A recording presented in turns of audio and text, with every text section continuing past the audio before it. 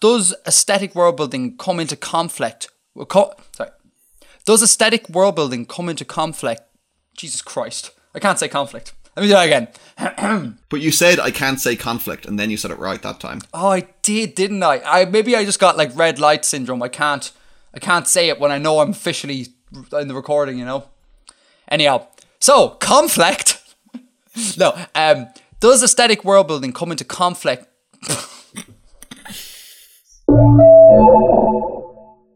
In light of the last episode, Bill, and our discussion about The Martian, I went off and listened to The Martian.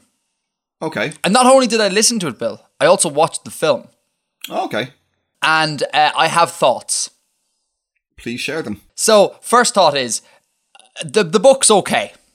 Yeah. At least from an audiobook standpoint. Like you said, I thought it was solid. It wasn't anything to, write home about, but it was okay. The maths really bugged me. I anticipated that, and it really bugged me. There really was a lot of it. Yep. Like, so much. And I found myself way more interested in the political side of things and the interaction between humans. Like, the best bit of the book, I thought, was when, spoiler alert here, guys, actually, was when the Chinese stepped in. Yeah. Yeah, and then, like, their political motivations for doing so. They don't really care about Mark, per se. They were kind of like, we can advance China on the world stage if we, come to the rescue of the Americans. Yeah. That stuff I thought was great. And the internal politics of NASA. Exactly. I thought that stuff was awesome. And even Mark surviving on a human level was great. But there was just so many calculations. And it was really hard to stay focused on them because I was like, I lost interest really quickly. So that was my thoughts on it. And then I after I finished listening to the book, because I listened to it on audiobook, I sat back and thought about it for a second, and I struggled to come to terms with why I didn't like all the maths, because I like Star Trek. And Star Trek, although we'd point this out in the last episode, but it has technobabble. And we know its technobabble isn't grounded in rigor the way the Martian stuff is. But it's still technical speak and lots of it. Yeah. So I found I was conflicted. I was like, I really like Star Trek, and I don't find all the kind of speculative engineering in it a problem, but I found the stuff in The Martian a problem. And I think for me it was just an issue of volume. Like, a Star Trek episode is 45 minutes, and maybe say 5 of those minutes, maybe 10 at a push, is technical stuff. And then that's it, If even, exactly. So you're not exposed to as much of it. And even if you watch episodes, like a string of episodes in a row, there's that mental break between episodes, you're starting anew. Whereas with The Martian, it was a 10-hour audiobook, right? And there was a lot of maths to do in 10 hours, and I did it in almost one sitting in a sleepless night. Oh God! So it was hardcore, and so it was all right. I recommend the book. I still have a problem with the maths. That's fair enough. And then so the movie, right? Have you seen the movie? I haven't. Are you going to see the movie? I don't know. You don't know, okay. So I thought the movie might be better than the book. I thought it would make more sense as a movie. And in many ways it did. Like, for one, they got rid of 90% of the maths. Because there's no way a mainstream audience would be able to deal with all that. And they pay homage to it with a fairly mathsy scene at the start, and then it kind of dwindles as it goes out. But the movie, right? The movie was almost 2.5 hours long. Okay? So it's a long movie. But it didn't seem long at all, which usually is a good thing. But for me, it was kind of like, Mark was trapped there for 20 days. Not so bad. Just came home on the next spaceship that flew by, And I didn't feel like Mark Watney was really he was there for how long was there for? A year and a half? Something like that? Something like that, I think, yeah. Did not come across like that in the movie. And they delayed visual cues say beards growing for ages. And I feel like they should have had that as a thing from the start. His beard should have progressively gotten bigger and bushier throughout, so you could really feel the time passing. And that didn't happen. They also made the movie way more hilarious. Oh, really? It's I would say it's borderline comedy. like the people in the cinema they were loving it. Like there was laughs, there was giggles. It was great old crack. And that, like his cracks and stuff. yeah, exactly. And the way they play off the interactions, like in NASA, even the sort of like backhanded sort of things, and yeah, it just all came across being very, very funny. Much more so than the book. But, and the last thing, and then I'll stop talking about The Martian. Remember I said about the Chinese and how that's the best bit of the book? Yeah. They totally cut that. What? They completely cut, like they're there obviously, but they go, let's help the Americans, and then they go, okay. But there's none of the like the wheeling and dealing and the sort of like power struggle on the world stage. And I was like, oh guys, no, what have you done? Oh, so they got rid of the maths, but they also got rid of the really good bit. And I was like, oh no. Yeah, that sounds like a shame. But overall, it was a fun movie. I said because there was a few of us in the cinema, I said to the people I was with, I was like, it was a solid movie for a solid book, but nothing I'd go watch again. Yeah, I could see that being a likely outcome. Yeah. Like, the thing about it is that, about the book, is that, like, Andy Weir is an engineer or something. Like, he's a person from a technical background. He's not a writer. So the prose isn't fantastic. It's good. It does the job. But, you know, he isn't really trained in how to make things funny and stuff. So, and I think you can tell that. So it's not really that surprising to me that the film would be funnier. Yeah, definitely. I think a lot of visual cues as well help, you know? Yeah. I think as well, Bill, the thing with Andy Weir is, I think it'd be interesting to see what he does as a second book. Yeah. Yeah, because I have a sneaky suspicion that The Martian wouldn't have done so well if it wasn't released around now. Like, because Mars is very much in the news and has been for the past, maybe a year or two, perhaps? Okay. I think that's helped the book immensely. And it'd be interesting to see what happens with his second book. I think he's working on kind of a sort of a space opera kind of thing. Is he? I think so. Oh, because I was about to say again, if he goes down the route of the like technical engineering fiction, I don't think it'll fly. Mm-hmm. I think this was kind of, it caught people off guard in a way. And like, example, The Captain, for example, she read it because she heard of this unique way of writing a book. i.e. the speculative engineering. But if that happens again, I don't know if it's going to fly so much. Yeah, it won't be that as interesting the second time around. Exactly. So it'd be interesting. I'm going to keep an eye out to see what he comes up with next. So all round, film and book, I'd give it a solid maybe 6.5 out of 10, maybe 7. Okay. Let's be generous, 7. Cool. All right. Okay. So that is point number 1. Point number 2, Bill. I have finished Voyager. Oh, really? I have. Okay, now, before I start talking about Star Trek, right? Because no one has left any comments in the subreddit saying, stop talking about Star Trek, I'm going to take that as everyone wants to hear lots about Star Trek, all right? So we're going to double down on the Star Trek, and if people don't like it, leave a comment, and then we'll see what happens. But anyhow, I finished Voyager.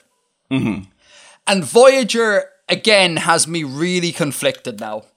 And I'm like, I fairly quickly got The Martian into a box and was able to like get in my head where I thought it sat in the grander scheme of things. I can't do that with Voyager. It's a real troublesome series.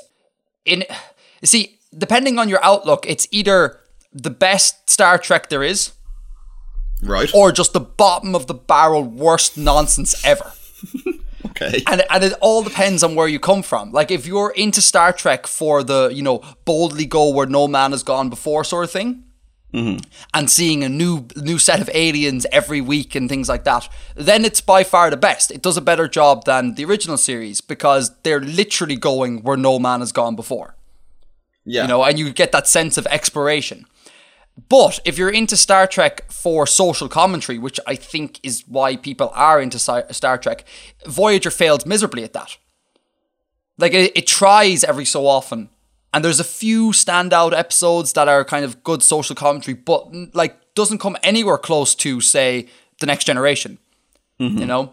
Do you think that's why most people are into it, rather than seeing cool aliens? I think so, yeah. Just from reading around the internet, it was always kind of like, you know, Star Trek does this issue. Star Trek does, like, the National Health Service.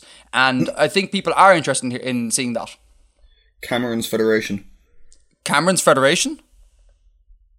Like David Cameron. Politics jokes Right here on the Artifexian podcast. For all of our US listeners who may not even know who David Cameron is, actually no, they would. He went viral with his with the pig thing recently. With Piggate, yeah. Piggate, yeah.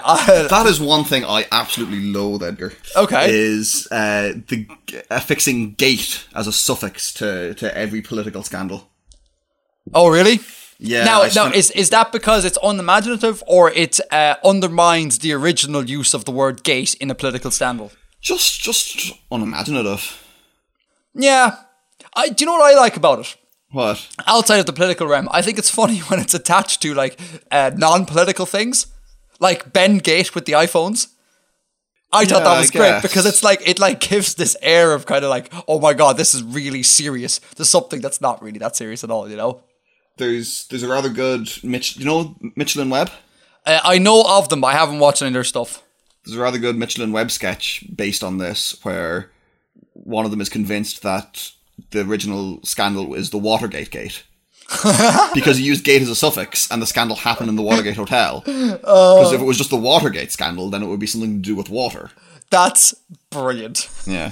I'll see if I can find a YouTube link to it and can throw it in the show notes. I wonder, has Gate, has it lost its connection to the original thing? Because I mean, like, lots of people alive today, like me included, weren't around when Watergate happened. So I'm assuming for a good like swab of people, Gate purely exists as a suffix.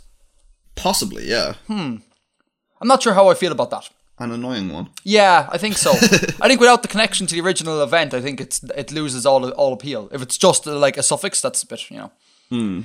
But anyhow, politics on the Artifexian podcast. Jesus. So yeah, it's either great or complete nonsense. I can't tell. For the early seasons, it was awful, just downright awful. Until 7 of 9 steps in and drags the show back on course. It was not great at all. From season 4 onwards, it gets better. And like, there's moments of pure golden sci-fi writing in it. Like, did you ever hear of an episode called Blink of an Eye? Not sure. Okay, it's quite a famous one. It's spoilers, mild spoilers here again. It's where they're in orbit around a donut planet. Okay. And the donut planet is out of temporal phase with the rest of the universe. Oh, yes. Yeah, and so that means... I think I remember seeing this. Yeah, so that means that time goes faster. Time is faster on the planet than it is on Voyager. Yeah. So for every 1 minute on Voyager, it's like 10 years on the planet. And it is a beautiful study into culture and interfering with other cultures. And like, there's like a space race, and it's just great. It's like, they should have made a movie out of just that episode. I was blown away, right? But then on the other hand, you have an episode like Threshold. And do you know Threshold? I don't remember Threshold. Threshold is where Janeway and Paris turn into like these lizard things and make lizard babies, and then they populate a planet with their offspring. And it's so incredibly awful. Like, I've never seen worse television. It's awful. No. You Google it, man. It's so bad. Wow. Yeah. That's So those 2 episodes. Wow. Yeah, I know, right? Those 2 episodes perfectly sum up Voyager. It goes from sublime to absolute trash. And it's a very hit and miss Star Trek. But it's lots of fun. It's really funny and quirky and camp. And if you're into that, that's cool, but it cannot and will not ever touch the likes of The Next Generation and Deep Space Nine. It's like Star Trek Light. That's what it's like. Okay. Maybe I should rewatch some of it. My main issue with it was that it was the most blatant example of there just being like 4 plots. Yeah, you were saying before, yeah. I've said this on the podcast already. Like, there's essentially like 3 or 4 actual plots for a Star Trek Voyager episode, and they just recycle them over and over again.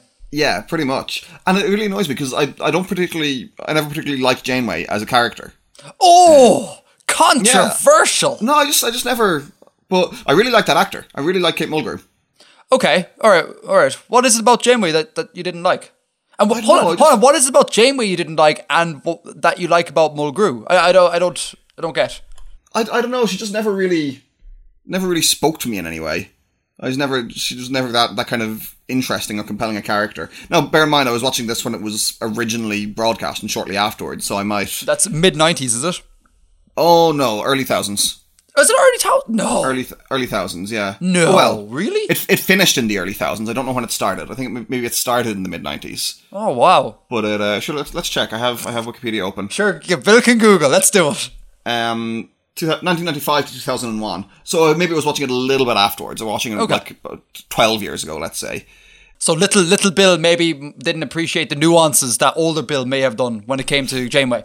Possibly, yeah. Like I might kind of reevaluate or were to watch it now. But I really like Kate Mulgrew because she's in Orange is the New Black, and she's the best character in Orange is the New Black. Oh, is she? I've never seen Orange is the New Black because, sci-fi. Yeah, I never heard anyone speak about her. All I've heard about Orange is the New Black is that actor that's coming in. Ruby Rose. Ruby Rose, yes. Yeah. That went massive on the internet for some. I don't know what it was about. I don't get that show. I don't know what's. It's about jail, and it's okay. Yeah, and the first two seasons are really good. I don't really like the third season much, but the first two are very, very good. Does Mulgrew play some sort of... is she a Russian inmate, I seem to think? Yeah. Okay. She plays this kind of older Russian woman who's like total badass. But Janeway was... I love her. And I love her. Janeway was a badass as well. I guess. I don't know. I don't remember it as that, and it didn't really come across that way to me at the time. Just to elaborate a little bit on the Janeway situation here, right? I think she's a great captain. Mm-hmm. And I think Mulgrew played her really well. But I think the thing that undermines her as a captain are the writers. They couldn't sort out what her role was early on.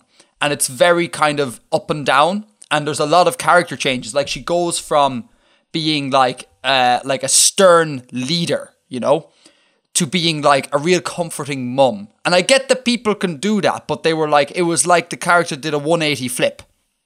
Right. On a regular basis, and it was very jarring. And so she didn't have a consistent thread, kind of? She did, well, not until they locked it down and figured out what they're going to do after a couple of seasons. Mm-hmm.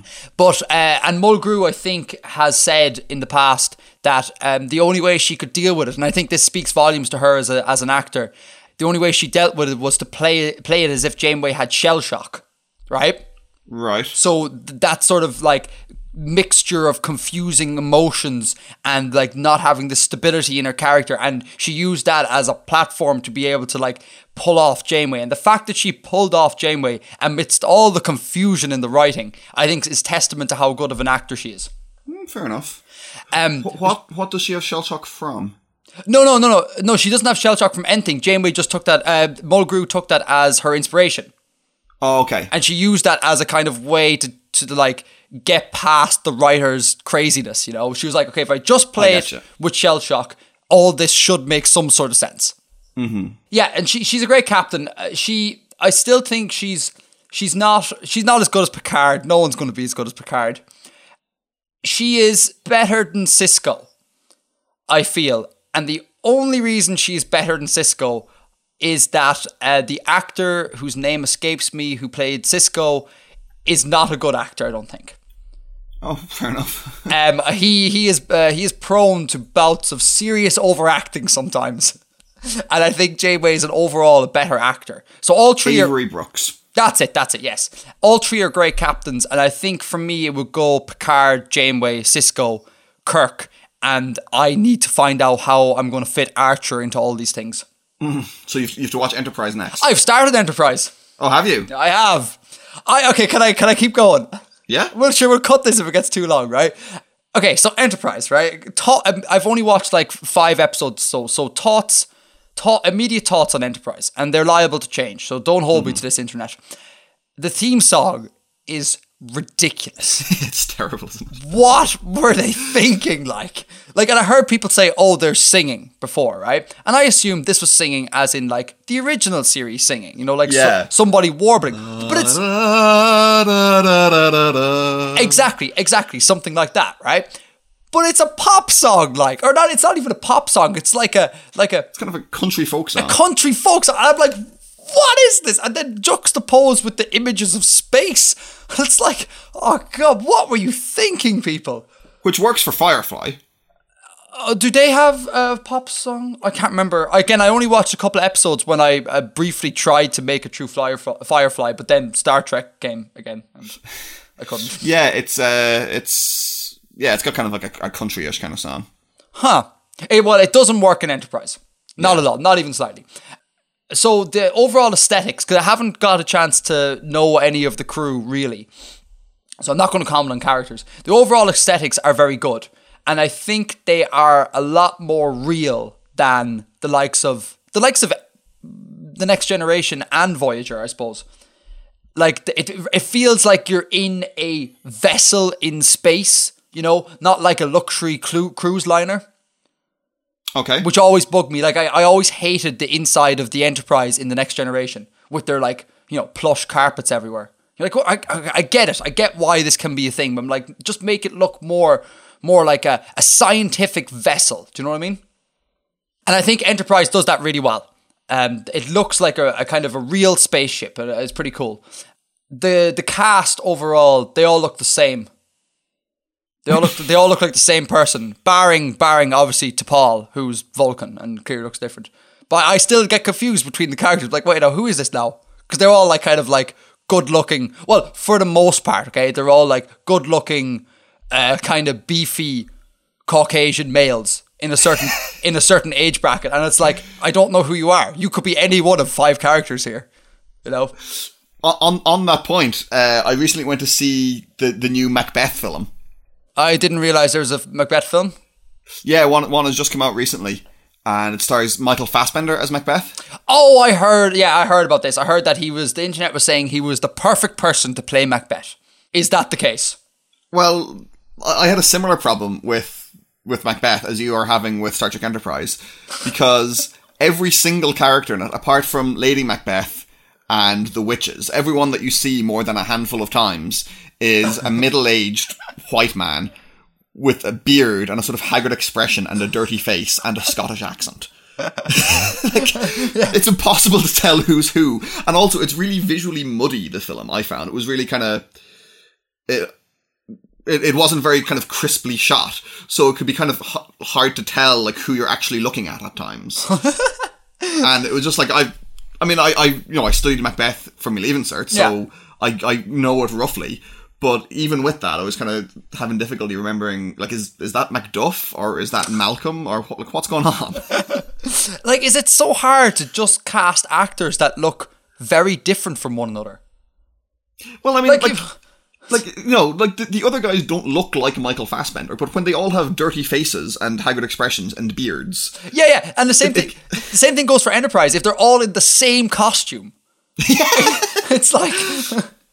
Oh, the costume, right? Finally, a uniform, a Starfleet uniform that actually makes sense. Like, brilliant. Like, for so long, I've been really at odds with the uniform because it's like, well, one, it looks like pajamas. I don't like that. Just choose not to make it look like pajamas. And two, they have no pockets. There are no pockets on like, for many, many centuries. No human has worn pockets on a spaceship like it. It's ridiculous. And in the Enterprise, at least they have zips, and it looks like a bit like a jumpsuit, which is kind of cool. And again, I get why there are no pockets, because they've gotten past the point of needing these things and they value aesthetics over practicality. But finally, with Enterprise, I'm like, yes, this looks like you're in space and you're going exploring. I think this is going to be good. But then I read the reviews and it's like, Enterprise, the worst thing ever. I was like, oh, great. What I don't understand is why they made a prequel. Oh, no, my thoughts are exactly opposite. My thoughts are, why didn't they make a prequel sooner? I know, it just seems like, because to keep it interesting, they have to add new aliens that we've never met in any of the other series. So, if you knew all these aliens, like, before the original series, how come no one has mentioned them for 300 years afterwards? Yeah, okay, now, all right, fair point, right? But I think this goes again to why you watch Star Trek. And if you watch Star Trek for the new aliens every week, then I suppose Enterprise probably isn't going to be for you. But if you watch Star Trek for the commentary, then it doesn't make a difference. I know that's it's just an inconsistency that bothers me. What? From a world building point of view. But why is that an inconsistency? I don't understand. Like, okay, so I don't know what the new aliens that they have in Enterprise are. I've only I watched a tiny bit of it, but let's say they're called the Cups. The Cups, okay. So if they meet the glorious Cup Empire. Yeah. Do the Cups come from like Planet Cup? Presumably. And they have like the Cup Empire. Presumably. Oh, that's cool. That's really cool. And that gets folded into the Federation or whatever. Right. Then how come we've never seen a single Cup character in any of the other seasons? And like no one has ever mentioned them again. It breaks my immersion. Alright, when is the last time you have heard a news story that came from East Timor?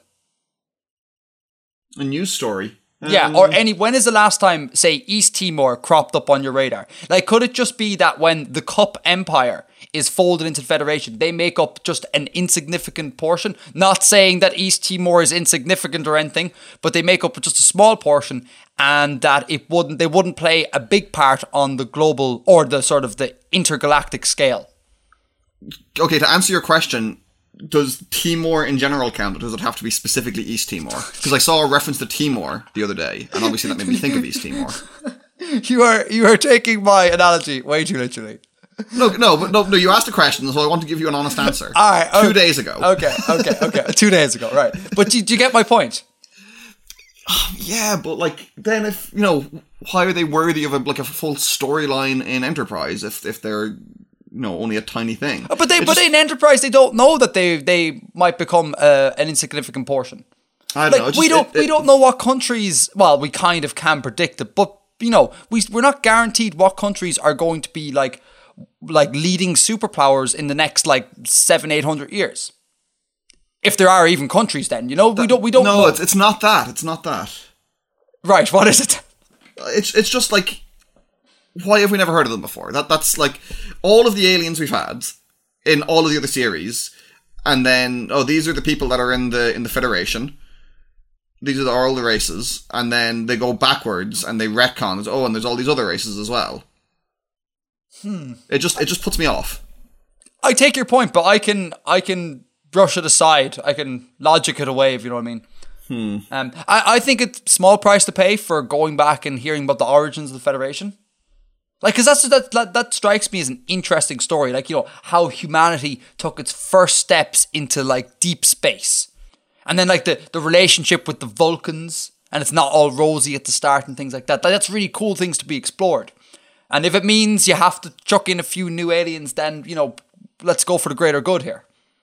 I'd just like to see them go forward and have even cooler technology. A question then, right? I think we talked in the podcast before about this, so I might cut this. I don't know. What would you like to see in another Star Trek?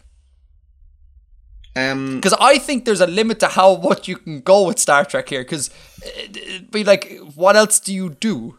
Maybe they cover this in some of the DS9 that I don't remember, but I'd like to see more of the Federation dealing with war. Okay. I would say they certainly do cover it fairly well in DS9. Okay. But yeah, you could have another war one. But then you see, then the purists are going to be that's not Star Trek. Deep Space Nine isn't Star Trek. I think of... Pretty sure it is. No, you're doing the literal thing again. Deep Space Nine has nothing got to do with the ideals that Star Trek stands for and has kind of stood for throughout its entire run. It's more akin to things like Battlestar Galactica than it is to a Star Trek thing. Yeah. I guess I'm not really that bothered about that purity of brand. I'd like to see a variety of things. Yeah, nor am I. That's a point that is to be considered. Because some people be the Federation is all about exploring and encountering new races and making first contact, not going to war with people. Yeah. But I think it's hard to do a new Star Trek that's genuinely new. You can't do the Lost in Space thing. With Voyager, you can't do just at a distance. Do you know what I mean? You've already had the just go exploring with the likes of the original series and Next Generation. And the proposal that was made for the next Star Trek was that you go to a new galaxy. But like effectively that's the same thing. Yeah, that's just a nominal change. That's a nominal change. And it's hard to... I think it's hard to imagine what happens next. Or you could do the breakdown of the Federation. Yeah. Like post-apocalyptic Federation. Yeah. I suppose that's the only way you could go, you know? But anyhow. So, Voyager, out of 10, because we all know Bill loves his ranking out of 10, I would give Voyager... I think I'd give it another 7. Okay. It's fine. It's fun. It's a lot of fun. A lot of inconsistencies. An awful lot of crap. Some brilliance. 7 of 9 is awesome. Was that out of 10 thing a reference to something that I've forgotten?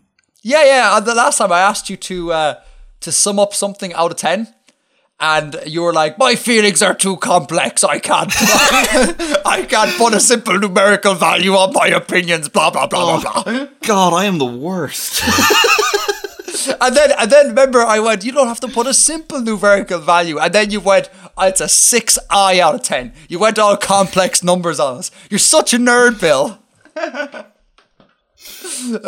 This is how I roll. So that is Star Trek, and that's The Martian, right? Yeah. Now, I have a follow-up question. This is all technically follow-up, by the way, listeners. I'm really sorry about this. A follow-up question from the last episode, okay? As I was editing it, I kept hearing you say things, and I didn't pick up on this during recording, but I kept hearing you say things like, that's a lot more aesthetic world building than rigorous world building, Edgar. It's not what I'd expect, right? Okay. And which is totally cool. But the overall sentiment I got when I edited the thing together was that this idea that aesthetic world building is not as good as rigorous world building. And I thought I'd put that to you again because I'd like you to clarify, and because I think it's an interesting question. Is aesthetic world building worse than rigorous world building? No. Okay. So then why? Or maybe this is just me, but I felt like it was framed. Your discussion was framed in like the use of aesthetic was a negative term. Is that true? No. Oh, I picked up not totally wrong. Okay, does aesthetic world building come into conflict with rigorous world building? Like, can one be rigorous and impose aesthetic constraints on top of the rigor?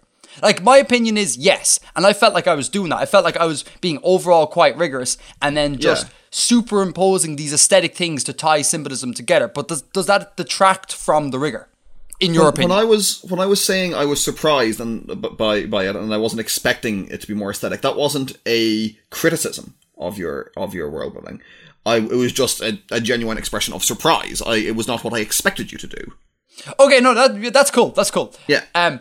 But outside of our discussion last week, say, is that the case though? Is it that aesthetic world building is in conflict with rigor? I mean, in a broader general sense. I mean, if you're too wound up in rigor, you're not going to create anything new or interesting. You're only going to create like an actual world, a perfect simulation of our universe. Yeah. I mean, you're going to have to make some kind of concessions or some kind of leaps at some stage, or else you're just going to have a carbon copy of how you see the world yourself. So in that sense, I would say that framing it as conflict is a bit difficult because it's necessary. Okay, then, so can I just to elaborate even further, can I flip it around? Does rigorous world building make the aesthetic aspects better? Like, if you have a good underlay of rigor, does that mean if one puts aesthetic things on top, that kind of validates them? I would say yes to that. You would say yes to that, okay. I would say yes to that, because, I mean, if you're just, like, pulling stuff out of thin air with no regard for its kind of internal consistency, and, I mean, I would consider internal consistency to be more important in terms of rigor than not necessarily replicating real-life facts. Right, okay. Obviously, I think you there's certain things that you are going to want to keep, like mammals breathe oxygen, things like that. Whoa! Why obviously there? Because that's a fundamental thing of how we work. I don't understand the question. Okay, but Like, you know that book World Building that I keep banging on about? Right. The Writer's Guide to Constructing Fictional Star Systems? Yeah. The guy, I think, the guy who wrote it has some backing in chemistry. So he spends a lot of time talking about chemistry. Okay. And he proposes a scenario whereby, I assume, I'm no chemist, it's entirely plausible that mammal-like beings could evolve to breed chlorine. Okay, so not mammals then. Yeah. Okay. All right. So you're saying like as in like humans essentially. If I yeah. Okay. Right. So if I make a sentient rat species right on a faraway planet and have them breed chlorine, you're not counting that as a mammal. No, I mean right. Okay. like actual scientific things about the real world. Right. Okay. Like, right. You can't just ignore like combustion, for example. You can't just say, "Oh well, that doesn't work in this planet." That sort of thing. Oh, yeah, okay, fair point. Or that doesn't work in this dimension or whatever. I'd like to think you can get away with it in the dimension thing. If you change dimension, you can do anything, man. Yeah, okay, but I'm borrowing off someone else's example here. That if you have like another realm and matches no longer work because that's too advanced technology, right? That was in some fiction or some fanfic or something that I came across online. Huh. By that logic, you can't breathe anymore. Because it's exactly the same chemical process. Oh, that's, yeah. This kind of thing. I think, so a way of summing it up is you need to make sure that you include the things that make everything else function. If you disregard those things, the consequences are dire. Yeah, and I think it's just, I would find that really silly to say that the exact same chemistry works sometimes and doesn't work other times. Yeah, so you want this kind of, having a rigorous basis just makes things easier to buy, I guess. And then, you can take the aesthetic leaps on top of that. As I said, there's some things that you don't want to completely ignore, like combustion and basic chemistry and stuff. And then if you ignore those and don't ignore the knock-on effects of that, there's a problem. But, I mean, like, you can have magic, and you don't need to necessarily justify how magic works on a rigorous scientific basis, but it should be internally consistent, and that's the kind of rigor I prefer to see. Right, yeah, so if you include magic, it needs to have its own set of consequences they need to be dealt with. Yeah, and they don't need to always be made explicit to the audience. It's better if you do yourself have some kind of understanding of its limitations, rather than just using it as a get out of writer's block card. Are you advocating that writers should hide their work when it comes to writing fiction, Bill, eh? No. No, really? Oh, it sounded very much like that to me. I said necessarily, Edgar. They should necessarily show it. That's okay. Good. Like, is it Sanderson's law? Sanderson's 3 laws of magic, isn't it? I only know one of them. Oh, I think there's 3 of them, as far as I know. Let's Google it. Let's Google it. The one I'm thinking of anyway is a writer shouldn't use magic in a previously unseen way to solve problems. Yeah, they can use magic to create problems all the day. But if you just say, "Oh, and then they solve this thing because of some new magic you haven't heard of before," that's a cop out. Yeah, no, but that's like Deus Ex Machina. Yeah, totally. Yeah. But it's a kind of a specific implementation of it. Exactly. I totally agree with that. It's like the Da Vinci Code. Mm-hmm. It's a great example of that. Of just stuff pops up to solve problems all the time. Like that's solved now. Yeah, and every time they hit a roadblock, it's like, and I remember reading it when I was younger and going, I don't care anymore because I know whatever problem they have down the road, they're just going to solve it immediately and without any sort of like backing to it. Like, it drove me nuts. It was one of the first books I actually really hated. Did not like that book. Now, on the subject, have you got the 3 laws up there? I can only find one of them. Oh. I always thought there was a set of 3. Huh. Well, here's Brandison's 3rd law. Okay, so I guess there is. That implies there's at least 3. Okay, so that was the first law. I'll read out how he's phrased it. Go for it. So, an author's ability to solve conflict with magic is directly proportional to how well the reader understands said magic. Oh, it's beautifully phrased, isn't it? Isn't it? Yeah, that's really, and it's very kind of intuitive, and it makes a lot of sense. Okay, the 2nd law, I haven't come across this before. Every action has an equal and opposite reaction. Limitations are greater than powers. Limitations are greater than powers. Oh yeah, totally. So what he's saying here is, when people describe a magic system, they usually talk about what it can do. So Superman, what is Superman's powers? He can fly, super strength, lasers, etc. But he's suggesting that actually what makes magic interesting is what it can't do. Yeah. And what its limitations are. And I really like this, because this is the kind of thing I'm always saying about composing. Okay. You know, I was always saying this. Things are more defined by the limitations you put on them. Yeah. Than saying, oh, well, if you just like sit down with a blank sheet and can do whatever, then you'll never get anything done. But if you say, oh, well, I want to use this kind of material, it's a lot easier. That's like, maybe it's because we come from like an artistic background, but that like that second one there, that strikes me as like really obvious. Like I never embark on any sort of creative endeavor without first putting like strict limitations on what it is I'm about to do.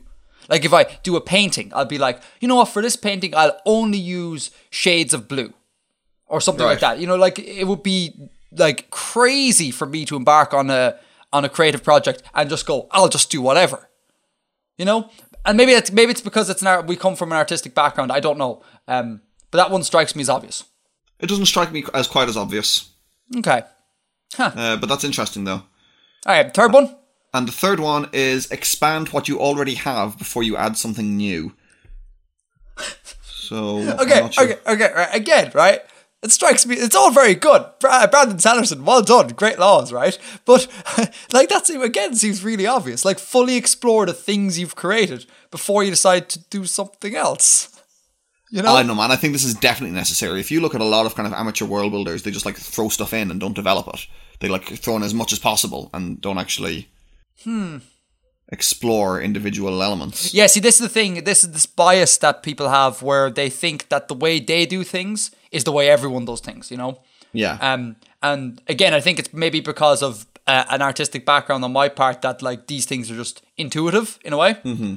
If you look at the videos, right, I've spent nearly 2 years, right, and I've barely gotten to the point where a person watching my videos can make their own Wikipedia page. I am one for sticking on something before going, you know. But yeah, okay, good laws. I like them, and that first one is eloquently phrased. It's great, isn't it? Yeah, it's so really good. So good. On the magic thing, we weren't going to talk about this at all, but it looks like you know what it looks like, Bill. It looks like this could be a follow-up episode. Let's end the season with a follow-up episode. Let's end with your good stuff. No, but the magic thing, right? Do you have any examples of really bad magic world building? Because I'm more of a sci-fi guy than I am a fantasy guy, so I don't think I even know how one would really have awful magic. Oh no, wait, Harry Potter. That's not great magic, as far as I know. I have issues with Harry Potter. The magic has never really bothered me that much. I have other world building issues with it, which I'm sure I've talked about before. You actually haven't. Have I not? And can we pin that, right? And yeah, sure. And come back to it, because you know we all know Edgar loves to mock and ridicule jovially various works of fiction. Anyhow, so that's the pin on Harry Potter. The magic, yeah. So bad examples. Is there anything you can think of off the top of your head?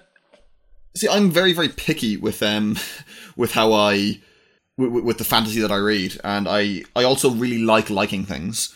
So really? I'm not naturally inclined towards criticism. You're ever the optimist when it comes to these yes. things. I did not know that. Yeah, I like liking things. Would you rather bang on about how much you like something or how much or complain about something? Like, I'm a sort of person that like I love complaining about a thing I didn't like. I would never like sit around and talk about how great something was, because it's like, yeah, it's great. It's rare enough that I'll really get a strong negative reaction towards things.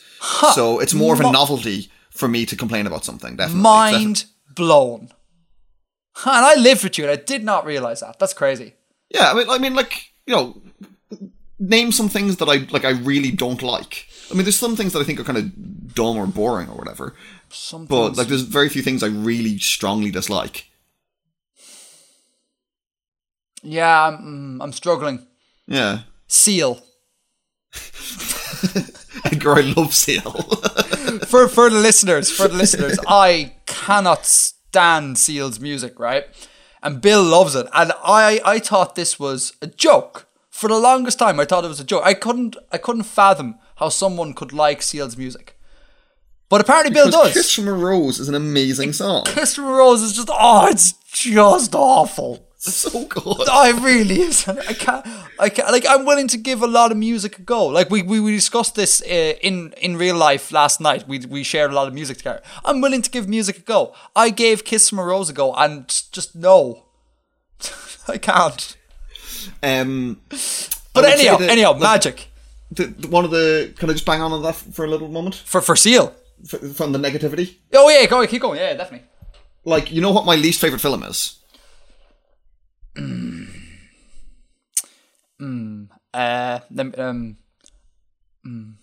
on, Edgar. Oh, is it obvious? Yeah. Oh. Like, I really hate this film. You really hate this film? Have I watched it with you? No. I only saw it once, and I have no intention of ever seeing it again because I hated it. I have no idea. Prometheus. Oh, yeah. Yeah, I hate Prometheus. I hate everything about it, pretty much. There's, like, the first few minutes are okay, and Fassbender's acting is grand, and every other thing that happened made me angrier and angrier. Bill, remember the axe? The axe was great crack. Oh my god, don't get me started. This is going to turn into an episode where I just list every single thing I hated about that film. Or do you remember the thing where they have, like, intimate knowledge of alien anatomy when the thing gets pregnant? And they know already how long it's going to take before the alien is going to be birthed, because you obviously know these things. Edgar, please. Well, hold on, Mr. Positivity. Put your positive spin on this. Is there anything good about Prometheus? Anything that's worth saving? It's visually impressive. It's visually impressive. Okay. Yeah, it's quite visually impressive. Like, you know, it's a striking film, and Fassbender is quite good in it. But that's it. That is it. Right? Okay, the point what I'm getting at here is I'm really glad that I saw that film, because if I had just gone and seen, like, any other films that were in the cinema that day, and they either would have been good, okay, or they would have been, like, kind of rubbish and whatever, I would not have had a strong reaction. Yes. So, like, while I am generally kind of more for positivity, and like I said, I like liking things, I like enjoying stuff, I try and see the good in the media I consume. It was just such a fresh experience to loathe the film as much as I absolutely despised Prometheus. Huh. That's interesting. Can I ask you a question? You can. Have you ever come across any cases of bad magic building? Okay, well, as I said, none really come to mind, because I've never been aware of anyone just kind of throwing stuff together. I've never kind of been conscious that the author was just throwing stuff together, not really. I suppose they do kind of do that a bit in Harry Potter. Mm-hmm. Yeah, they do. She does do that a bit in Harry Potter. Yeah. They don't really explain things much in sort of older fantasy stuff like Narnia and Lord of the Rings. Yeah. That's a very different kind of thing. They're like, Lord of the Rings is mythical. Yeah, so exactly. So I because of that, I never, when reading or watching the films and the books, I never thought this makes no sense. It was always just like, this is part of the world.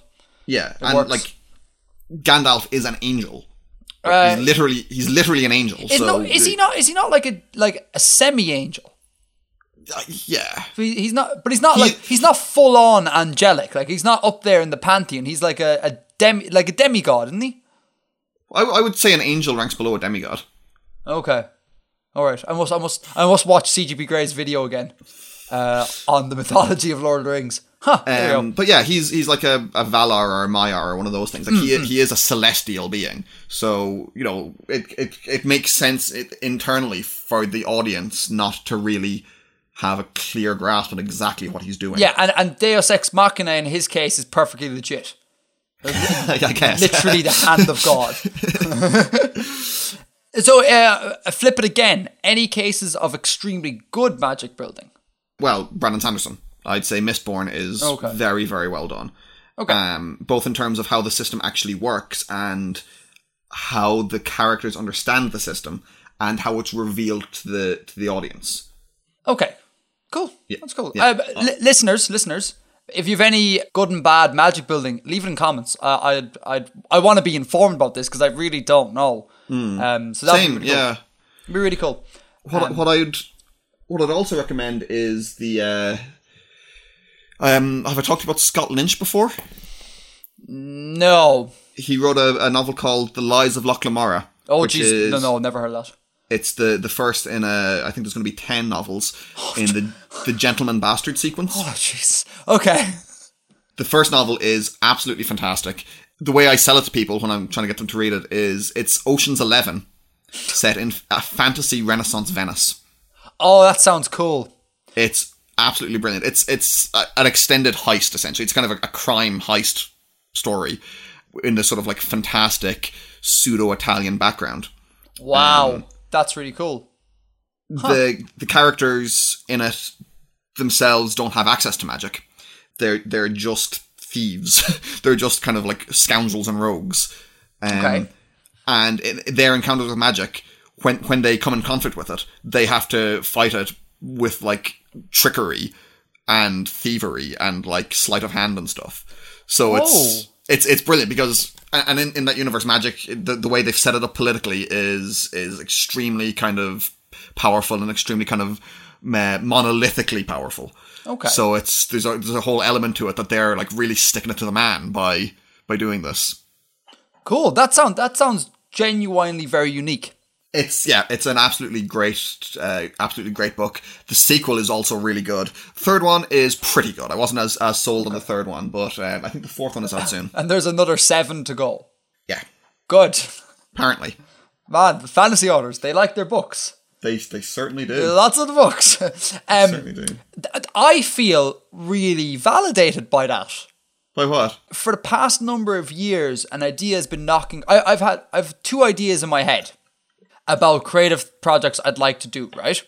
Mm-hmm. One, which is not related to what you just said, but I'll put it out there anyways, is I would like to do I don't know how to say it, it's like a short film, okay, that centers around how to take down the internet, okay? Oh, yeah. But the cast are going to be like teenagers.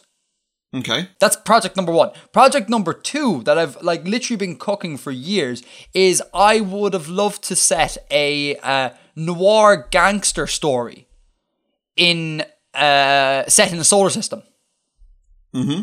And it's really cool that it springs up that you said there about like a heist in a fantasy setting. And I was like, oh, I was going to like do a gangster story in a solar system setting. And I was like, oh, that's really cool. That's, made me think of it. But anyhow. I mean, Cowboy Bebop is in a lot of ways a gangster movie. In my head, it is nothing like Cowboy Bebop. It would be kind of done like a 30s noir film. Okay. Except that they're able to fly to different planets. So as opposed to going to another city, you'd go to a different planet. They definitely play with that a little bit in Cowboy Bebop, though. Oh. Again, I haven't watched all of Cowboy Bebop. I've watched a couple of episodes. Oh, okay. It's good stuff. It is, yeah. Very good stuff. One of the animes I like. One of them. The one anime I like. Have you ever seen Death Note? Have I talked about this before? I don't think so, no. I started it. Okay, I'm on about the film. Oh no, never saw it. Okay, worth watching. If you got about 4 hours to spare, you should watch it. It's very really long. Could not get any interest in the anime. Really? No, just bored me to tears. Is it now Studio Ghibli? Mm-hmm. I think what I'm about to talk about is Studio Ghibli. If not, I'm sorry, internet. But I've seen very many like anime films, like anime manga type things, that all center around the idea of there being little to no plot. Just nothing happens. Okay. And they're oftentimes like a coming of age sort of story, and you expect there to be like conflict and plot and resolution of conflict, but like there's nothing. And I really like watching those because you sit there and you're kind of like, I've just had 2 hours of chill. I've watched really nice graphics and there's a kind of a nice meaning behind what I've watched, but I haven't experienced the story, which is really, really weird, and I really enjoy it. The only Studio Ghibli I've seen is Spirited Away, which definitely has conflict and... Yeah, no, that does. I'm on the fence about Spirited Away. Really? I'm not as everyone's like, this is the greatest thing ever made. I'm not quite there with that. Okay. I think the anime I do watch or have come in contact to, should I say, is a little bit more subdued, and that's the sort of thing I go for. You know? The other thing that comes to mind is, have you ever seen adaptations? Of adaptations of what? There's a film called Adaptations. Have you seen it? Oh yeah, no, I haven't. You haven't? I have not, no. Okay. It's by, what's the guy's name? Give me a second. Charlie Kaufman. Yeah, no idea. Who also wrote Being John Malkovich. Oh, okay, alright, okay. And it's about... The film is about Charlie Kaufman trying to write a screenplay where nothing much happens. He tries to do a film adaptation of a book called The Orchid Thief. Okay. Which is just a book about orchids, as far as I know. Right. And Charlie Kaufman really likes this book, and he wants to write... So he writes this film about himself trying to write about the screenplay version of this book. Oh, meta. While his brother is... whose name I can't remember, something else Kaufman, Donald Kaufman. All right. Also decides to become a screenplay, change career and become a screenplay writer. And their kind of conflict. And both of these people are played by Nicolas Cage. And Charlie Kaufman is a real person, but his twin brother isn't. All right, okay. And it becomes partially an adaptation of The Orchid Thief that he's trying to write within the film. And it becomes partially about him trying to write the film. And then it becomes partially a fictionalized version of both of those accounts mixed together. And it is crazy. That is the most majestic thing I've heard all day. And it's a great film. What's it? I need to take this down. What's it called? Adaptations. Adaptations. Cool. I'll check it out. A point, right? Mm-hmm. That brings up there. And this is a follow-up point and feedback from the Reddit. I mentioned last time on the last podcast about advancing the plot. Mm-hmm. And I said, if it doesn't advance the plot, then there's no point having that scene or that paragraph or that chapter in your work, right? Yeah. I need to clarify this, okay? Because I feel like I came across as some sort of Philistine here, okay? It's not just the plot, right? Like, one doesn't... You said that's nonsense, and I agree with you. It is nonsense, right? You don't need to advance the plot. One just needs to advance something. Like, one can advance the symbolism. One could advance whatever. But if it's literally there for the sake of it being there because you as a writer think, this would be a good idea, then I think it's nonsense. Like you said about... what was the example you gave in The Godfather?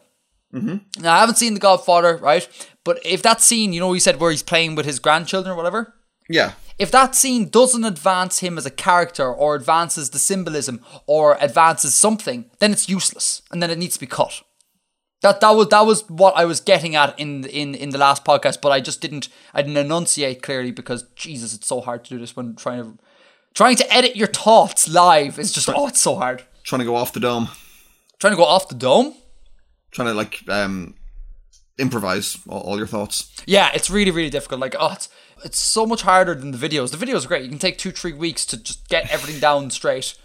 But it's really difficult. Anyhow, I think having a scene or having a chapter that's purely aesthetic in function is still advancing something. If that's if you structure it well, and if that kind of fits in with the rest of the work. Yeah, I think the key there in what you said is that there's a lot of ifs. Oh yeah, totally. Like, I'm just trying to avoid making kind of blanket statements about these kind of things. You really hate the blanket statements. Of course I do. Like, I noticed this as well in editing the last one, where you're kind of like, that's a sweeping statement, Edgar. Like, yeah, I get, right, that if you make a blanket statement, it needs to cover every eventuality, and that's impossible. Okay, and I get that there's a flaw in using them.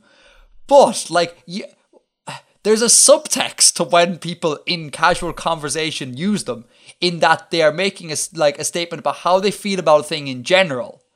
and they're not meaning it to apply to every eventuality. I guess I just like to be kind of clear that I'm not talking about Like every if I were to write a script, right? I wouldn't make blanket statements. I'd use lots of words like, like say most languages use X, Okay. Sometimes we see this, right? But because it's recording and we're live, like we're live-ish, I have no time to edit these things. So sometimes a blanket statement comes up. It doesn't invalidate my argument, I think, given the nature of how we are arguing. For me, I feel like it would when I make them. Really? Yeah. You see, if you were to make them, I just accept the meaning behind them, if you know what I mean. Like if you went, all organisms are alive, right? Or something like that. That's probably not the best analogy in the world. And, I could put up my hand and be like, viruses, man. They're not really alive. Are they organisms? I don't even know. That's why I said it's not even that. But if you make a sweeping thing like that, I'm not going to go, oh, well, there's this one case where it breaks down. Therefore, what you just said is nonsense. I'll go, oh, no, I get where he's coming at there. He's making a point that the majority of things are. And if he was given 10 minutes to review his statement, he would come up with adequate wording. Do you know what I mean? I guess. Sorry, I was a little bit when editing. I was like, oh God. I was partly frustrated with myself because I was like, make sure when talking to Bill, you get things right. And then I was partly frustrated at you. I was like, no, stop calling me out on the bits where I'm just a little bit off point. But it's all good. It's all fun and games. All right, now. We have covered 3 points out of the 1, 2, 3, 4, 5, 6, 7, 8, 9, 10, 11, 12, 13, 14, 15 points on our list. Bill, today we are doing very well. Okay, we're going to need to skip a couple of things here. Will we come back to the Harry Potter point? Do you want to talk about the Harry Potter point? If you like. I thought I'd said this before, but if not, I'll Let's go for it. Let's go for it. Okay. So I mentioned Harry Potter before, and that I have certain issues with Harry Potter. Mm-hmm. Overall, I think it has a lot to offer. I like liking things. There's it was I was a huge fan of it when it was being released. I got the first book a little while after it came out. A friend gave it to me, and I was hooked. And I got the subsequent ones on release. Okay. But, in hindsight, there are a couple of issues with it from a kind of a writing point of view and from a world building point of view. And the way I like to demonstrate this to people is asking them, who guards the wizard jail? Oh, yes. The Dementors thing. Yeah. Yes, right? Right. They're only called the Dementors from book 3 onwards. Yeah, and before that, they were just called the Guard, isn't it? Like they're called the Azkaban Guards. Yeah. And you know nothing about them. And that really annoyed me even at the time. Because you're dropping in just a new thing inexplicably. Yeah. So like, if these the Azkaban Guards, why is everyone only referring to them as the Dementors from this point on? Like, did they change of guard? Oh, God. Like, did they get like an official name change in 1993, and then everyone was like had to use it, but beforehand it was fine? That's not necessarily a world building criticism. That's just a writing criticism, isn't it? That's just dodgy writing on your part. But how the world has been portrayed it's a huge inconsistency in how the world is portrayed. Yeah, no, I guess, yeah. And then stuff like, I mean, all of these will overlap a little bit with writing criticisms. The Triwizard Tournament in book 4. Yes. Now, what's wrong with that? Like, no one ever mentioned it to Harry ever, like in his 3 years in Hogwarts. No one was like, oh yeah, we have this, a couple of years ago, this French school and this, like, creepy Eastern European school came over, and we had this, like, big sports thing. It was pretty cool. Like, yeah. It doesn't have to turn up in the dialogue necessarily, but, like, no one tells Harry anything that happens ever unless it, like, directly involves him. Like, no one has ever mentioned anything that's happened in the past in the school. That's a fair point. And like the whole last book is she just pulled that out of thin air. It's like, oh, and there's these 3 plot critical items which no one's ever heard of before. I've never mentioned them, but you actually need them to resolve the entire series. So you better go find the Deathly Hallows. Are they? Oh, right. Okay. Are they? What are the 3 items? I'm not that emotionally attached to Harry Potter, so I mean, like. Oh, it's like the Elder Wand, the Invisibility Cloak, and the Resurrection Stone, I think. They have an invisibility cloak. Yeah, but the concept of the Deathly Hallows was never mentioned until the 7th book. All right. Does the invisibility cloak take on some sort of new meaning? Yeah, it becomes. I think it's one of the Deathly Hallows. I'll just Google this to make sure. It becomes like critical to resolving the final conflict. Yeah, no, I heard that complaint before. And I think even the Horcruxes aren't mentioned until like way into book 6. That's why I was asking. You've seen them. You've seen the Horcruxes. You've seen several of them earlier, but the fact of Horcruxes isn't mentioned till quite late in the game. And I'd need to reread it to kind of see how it's handled. But I suspect that it's a similar kind of thing. It's just kind of we need to do this. Yeah, the internet, as far as I'm aware, has similar issues with the Horcruxes as you do. So I think you're right there. I have other problems with it. They are all problems, right? But one of my problems is the Marauders map. Yeah. That's world breaking. You know, that the bit of technology is just it's game changing in terms of the world, right? But even aside from that, the Weasley twins had the map for many years before it was given to Harry or Ron or whoever has it, yeah? Yeah. And Ron had Peter Pettigrew in his pocket for many years. Yeah. So, this is not, just listeners, this isn't any sort of new information. This is stuff I've read and subsequently have become horrified at it. So it's not like I'm pioneering this sort of line of criticism. This is not my own opinions, just to say. But so, anyway, they should have seen Peter Pettigrew and Ron shacking up in the same room every night for many years and just didn't care. Just if you are to deduce the concept of a map, right, that has people's names on it, just think about all the people. That when I found that out, and I didn't stumble across this myself. When I found that out, I was like, that's not great. That's not good at all. Does it definitely show the names of people who are anime just? But nothing is said to the contrary. Yeah. We're told that it shows the name of people, so we can only assume that it shows the name of people who were people. Yeah, and I guess this might be an example of kind of using your magic to kind of cover up. It's not exactly Sanderson's first law because it's not solving problems as such. No, it's not. It's not quite. But I get your point. It's in the same kind of area.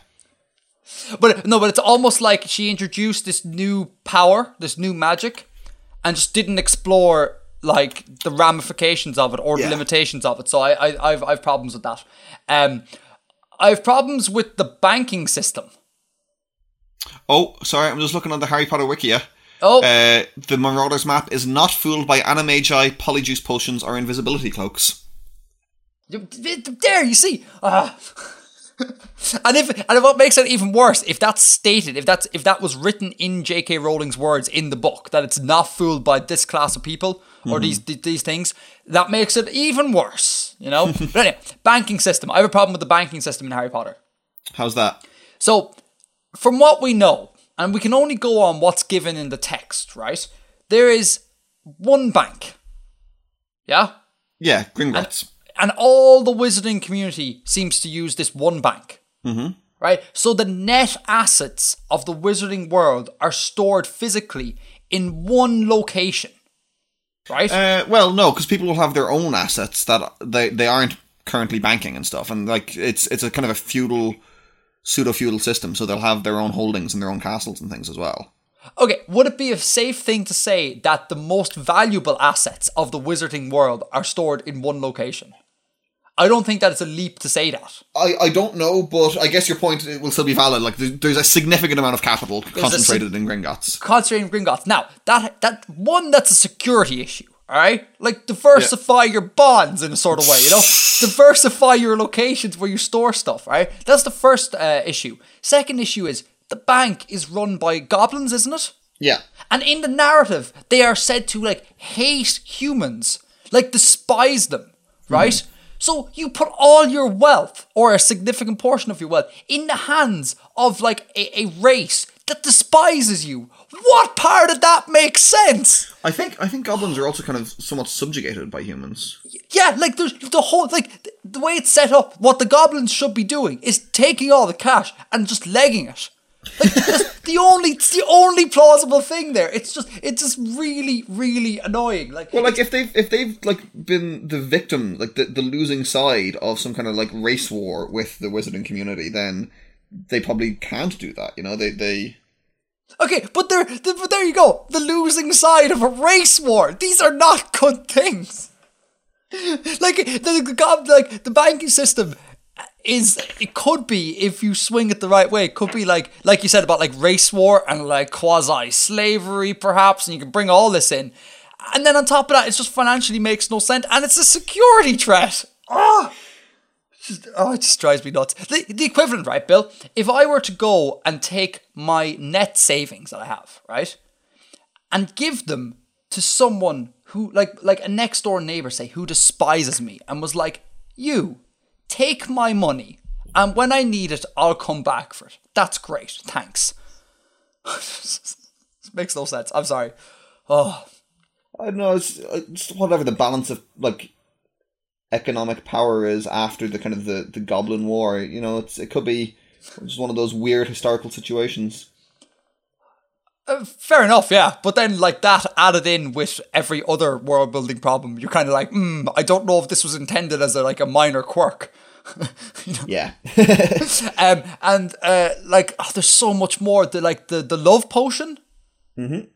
I don't want to get into it because it's pretty grim, but the love potion has serious moral implications. Oh yeah, I mean that's wicked creepy. Yeah. That as far as I can remember. Now again, I read these books when they came out, but as far as I remember, like, this wasn't like tempered in any way or explored further. It's just this thing was dropped in, and you were left with the feeling of, oh right, oh that's really weird. You know, like just yeah. If you drop in an element, explore it. I've no problem with grim and dark elements in something, but you need to fully explore the ramifications. Otherwise, don't drop the thing in. It's advancing the plot, Bill, all over again. Calm down, Edgar. Breathe. Exhale that beautiful chlorine. Now, what's it called? So anyhow, Harry Potter, problematic. I think it's really, overall though, if we were going to, like, if we want to like things, if we want to liking things, it has a lot of plus points. Yeah. Yeah. And we're being, or at least I'm being, particularly harsh, because I like being harsh about things. But yeah, Harry Potter's fine. It's all gravy. And the films, I like the films. I think the films are quite well done. They're visually quite impressive, and they've maintained a sort of level of impressiveness the entire way through. Mm-hmm. And any problems with them can be stemmed back from the writing. Also, J.K. Rowling as a writer, as far as I remember, she had a wicked penchant for just throwing everything at you in terms of like vocabulary. I seem to remember. I seem to remember as well, like how she went about saying, like, he said, you know, like blah blah blah blah blah. He said blah blah blah blah. She replied.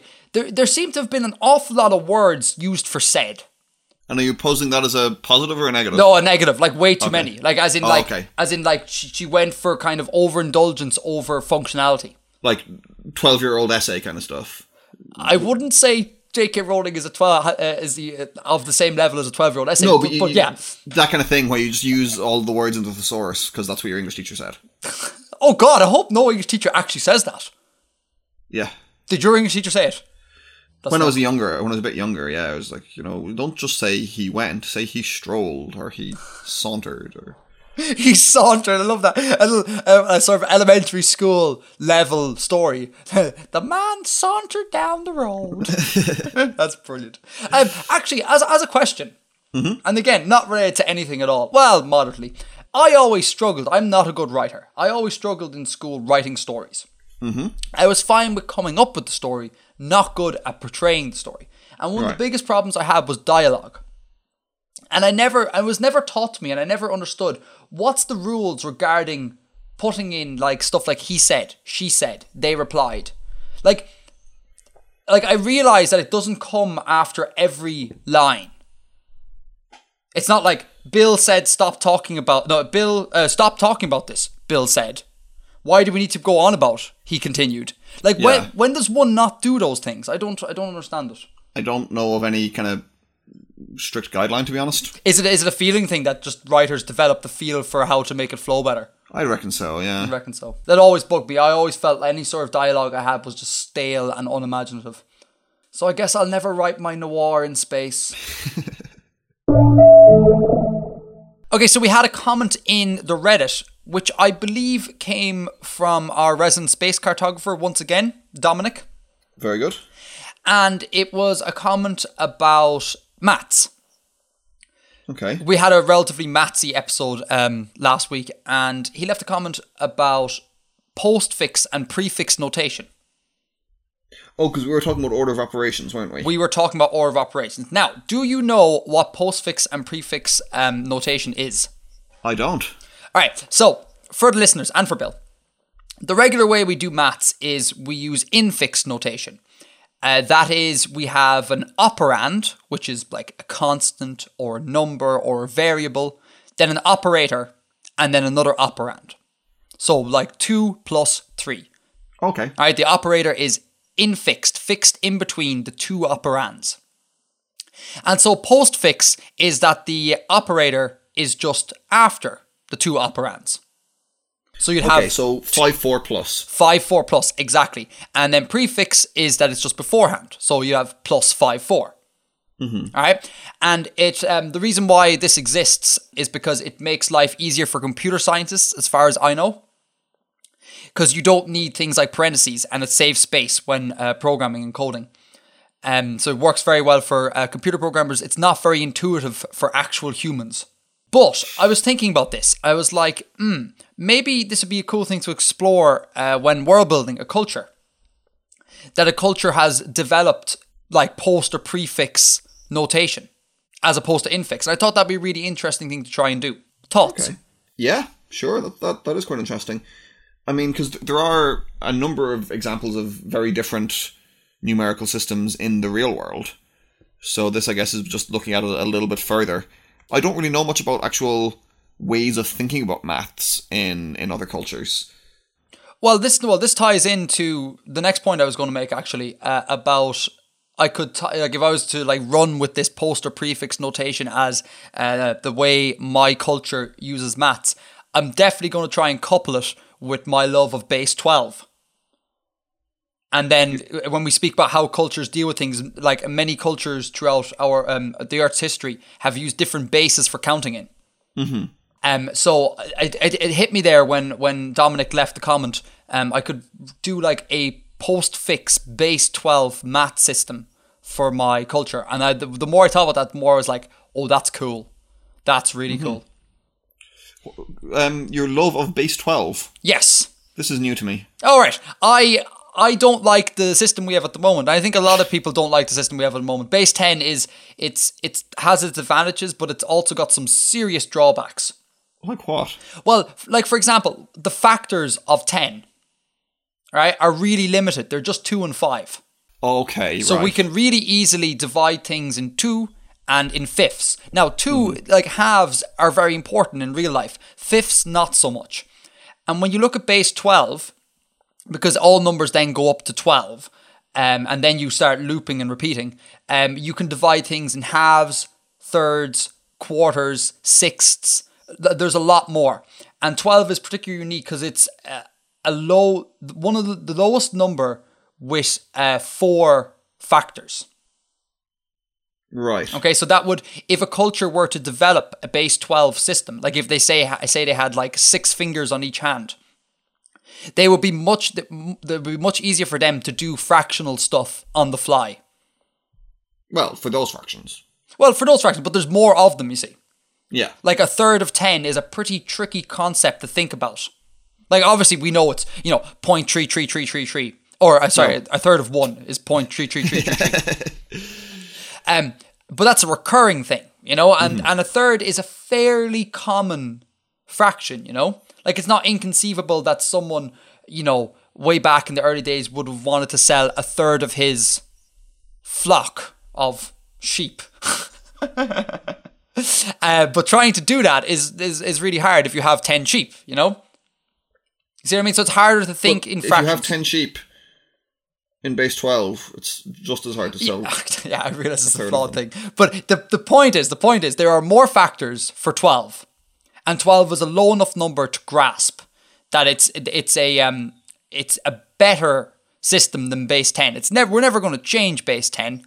It would be too much of like a monumental task to try and undertake.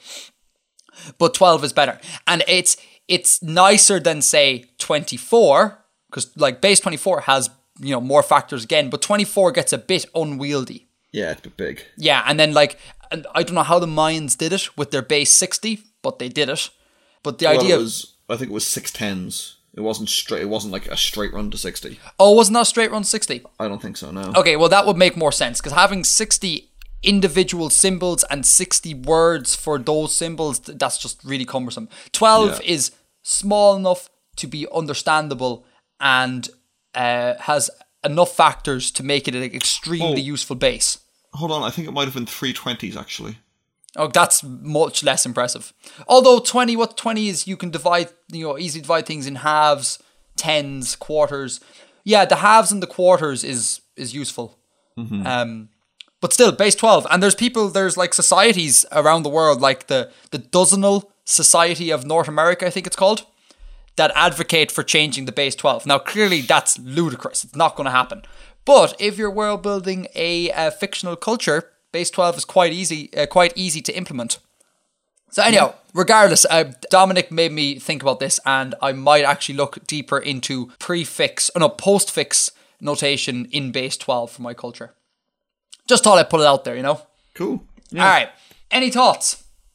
Nothing comes to mind. That's no, good. it's a straight up interesting idea, and I'd like to see what people could do with it. Yeah, it'd be really interesting. If anyone else wants to leave any maths world building in the subreddit, you know I like the maths, so go for it. All right, okay, so there was that. Now, I think the final thing we'll talk about today is the season finale. Sure, yeah. So explain this to me. I'm not fully aware of this concept. So this is the last episode of the season. Okay. Right? Why is it a season? Okay, so it's nice to group things into like groups. You know what I mean? So one can make changes per season. Yeah. It just works nice in my mind. And with the base 10 system we have, it makes sense that this would be the last episode of the season. Does it? Yeah. The way it works is if you take the leading digit of the episode number, that gives you whatever season you're on. So episode 12, for example, will be a season 1 episode. Episode 24 will be a season 2 episode. And we're using computer science numbering here, like with the episodes, that the first season is season 0. The first season is season 0. By rights, I should have, when I did this, made every episode like 01, 02, 03. I did not do that. I am a fallible human. So for the most part, you're able to spot what season you're on by the episode. Okay. Yeah. I don't know. Seems kind of... I don't know. So what, kind of? Yeah, I mean, like it's kind of arbitrary or something. It's a non-event. Like, it's not like anything's going to change. We're going to have a regular podcast out next month at the same time, you know? Yeah, so it's not really a season then, is it? Because it's like independent of actual relation to the year or whatever. Oh yeah, it's totally independent of relation to the year. Yeah. Okay. Like a season on the Artifacting podcast is going to be 10 episodes. And that's just the way it is. Here's a world building challenge. Here's how we go for it. Let's come up with a setting where we use the podcast and the videos as kind of generative material for the figures. So a season is 10 months long. What are you talking about? What? I don't follow at all what you're saying. So we have a setting, and the seasons are 10 months long. Oh, because the podcast has been running for 10 months. Yeah, and then what's your average video upload period? Then that could be some other kind of period with it on the planet. But what happens then, Bill, if we decide to do a burst of episodes and put out like 3 in a month? The seasons change then. Oh, I wonder what that sounds like. Game of Thrones, anyone? It could be a chaotic system. There's lots of ways to think about it. Or we could just draw a line at some point and say we're using the average figures up until here. Oh, that's a good point. There you go. World building challenge, people. What are the ramifications of a 10-month season? Really big flowers. I'm sure it is. So the whole point of the season thing is that if we need to make changes or we want to make changes, we can do so per season. Okay. Okay, so there's a watershed moment yes. on which to do so. Exactly, yeah. And so this is one of those watershed moments. So I thought I'd run by you and the listeners some ideas I've had for next season. Please do. And that we can incorporate to make the podcast more fun and more enjoyable for people. Yeah? Yeah. So the first thing I thought of was having a flag corner. Okay. All right? So reasons for this. Flags are great. Flags are great, right? And I know a lot of people who listen to our podcast also listen to Hello Internet, or so iTunes tells me. Hello Internet is a big fan of their corners. They have a lot of corners. Some might say too many corners, but I think it's just right. One can never have too many corners. And they also discuss flags. But what they don't have is a flag corner. And me personally, I wish they doubled down on the flags and discussed more about flags. But I don't think that's going to happen. So I feel like we can exploit this a little bit. You know, because we are obviously a podcast on par with Hello Internet. Like, I would say easily. Let's be fair, and perhaps even better, you know? But, so I thought it might be a neat idea if there's some sort of, something in the news, for example, we discuss the flag pertaining to that.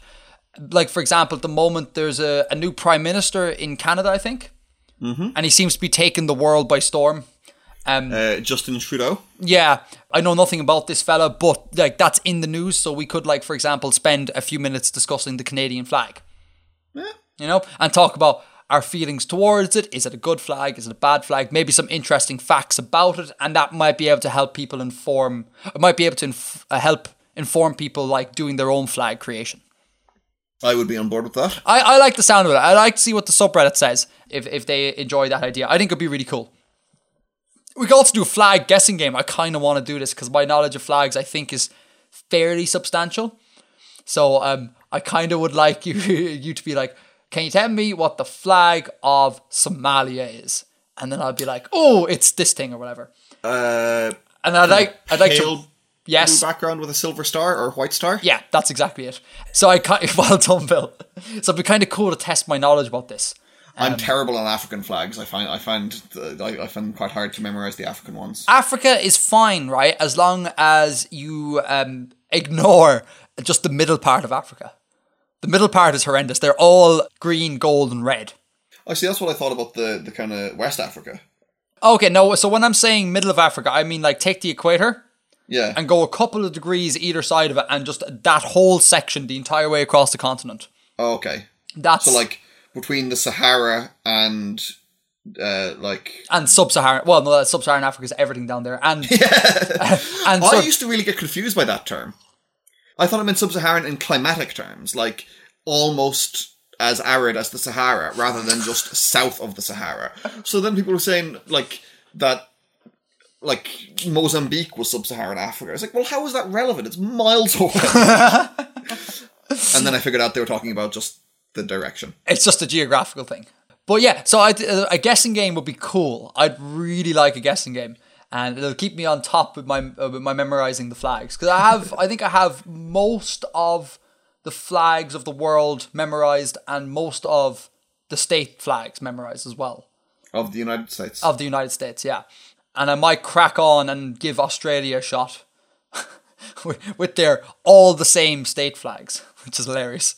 Are they all really similar? Yeah, they're all ridiculously similar. Like, yeah. So flag corner I think would be cool, but like again, I'd like to hear from people listening if they think it's a goer, because like, you know, we don't want to be harping on about stuff people don't want to listen to. You know what I mean? Yeah. Yeah. All right. So that's potential segment number 1. Potential segment number 2, a sort of world building FAQ / Q&A. Okay. So we had a little bit of this last week where we had an email regarding the plausibility of rings on around an Earth-like planet. I thought it'd be cool, like, if people just want to leave us random world building questions in an email, and then we'd answer some of them in the next episode, you know? Mm-hmm. I think that might be a really interesting way of sparking a bit of conversation. and also addressing people's, issues, Yeah, that'd be great. And we'd love to hear what our listeners are getting up to and riff off those ideas and build new stuff. Definitely. I think that would be a really cool idea. Third point, it's not really up for debate in a way. I'm kind of giving you a heads up here. Okay. Is that I am going to publish the episodes we've done so far on YouTube. Okay. All right. Because again, following the precedent of Halloween Chat, which I think is they have a really smart system, and also I've had a lot of comments underneath the videos where I've said, we discussed this point in the podcast, and then people saying, oh, I don't do podcasts, or I had problems listening to your podcast because, if you just listen on the website, it's fairly awkward. You need to do it through iTunes or RSS. So for those people, we could cater for those people by chucking it on YouTube. Okay. Right. Will that be every new episode will go up, or are you going to do it with some delay, or? Yeah. So what's going to happen is that the episodes on YouTube will be one season behind. Cool. All right. And you'll upload them in bulk. No, and they'll go up as we put out new ones. Okay. Cool. So release date of the first episode of season 1 will be also the release date of the pilot for season 0. Yeah. Yeah. I think that'd be cool. And also, no one likes to talk about money, right? But in the off chance that they somehow do well, I doubt it's going to happen because YouTube is not a podcasting platform, right? But if they happen to get some sort of traction and people like them, particularly recently, you've been doing a lot of good stuff for Edgar, right? Which we're not going to talk about in public, but a lot of good stuff has been happening for Edgar based on Bill's stuff. And Bill is giving up his free time to do these things. So if ever they Gladly. Yeah, I know, but you are still giving up your free time. And it's not for an insignificant amount of time. We've been here, for 3 hours? Coming on that, yeah. Yeah, coming on 3 hours. So it's not insignificant. And if I can give some money towards that for you, that would be really cool. Yeah, it would. And so if we happen to make something off the ad revenue, then I would feel a lot more comfortable, just shipping some cash your way as a thank you. No guarantees, Bill, because I have made an insignificant amount of money in my 2 years on YouTube. So I'm expecting nothing, Edgar. Well, that's really good. But I just suppose it's a roundabout way of saying I really appreciate. Look at us getting all nostalgic at the end of the season. Really appreciate. I've had the time of my life. If only we could just pirate that and stick it underneath the thing. Oh, it'd be so good. But no, genuine, man. Thanks for being on this journey with me. It's really cool. And if I can give back in some way, I will do my utmost to do so to keep everything on a balanced playing field. Well, genuinely, Edgar, thank you for inviting me. Oh, this is all getting very soppy. I'm going to definitely see, can I find some real soppy music to go underneath this?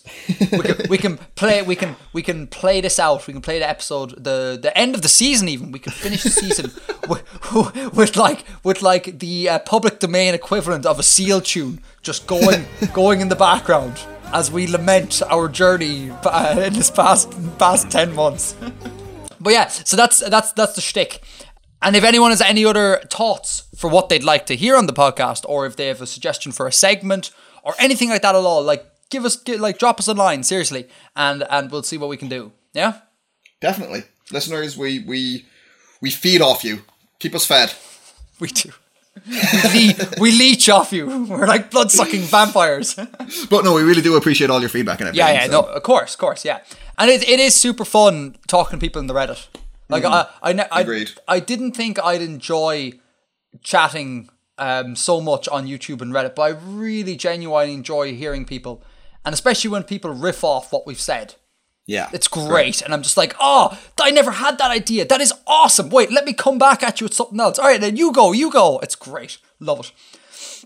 So those are our 3 plans for the first episode of season 1. And yeah, and I guess this brings to conclusion our first season of the Artifacting podcast. Sure does. Oh, it's been emotional, Edgar. It's very emotional, although nothing has changed. I'm really sorry, listeners. We had a main topic lined up to speak about. We were going to talk about the relevance of using hard science in sci-fi and whether or not pseudoscience is good enough research material for sci-fi works.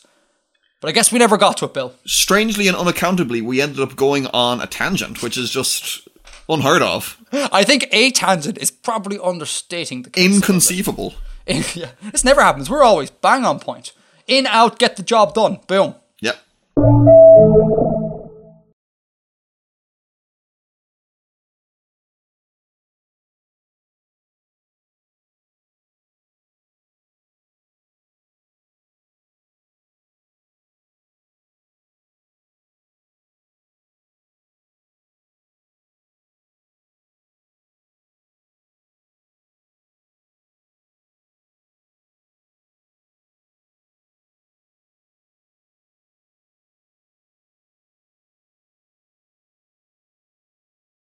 The phrase Netflix and chill. I have been using this phrase wrong. Oh god, I like where this story is going.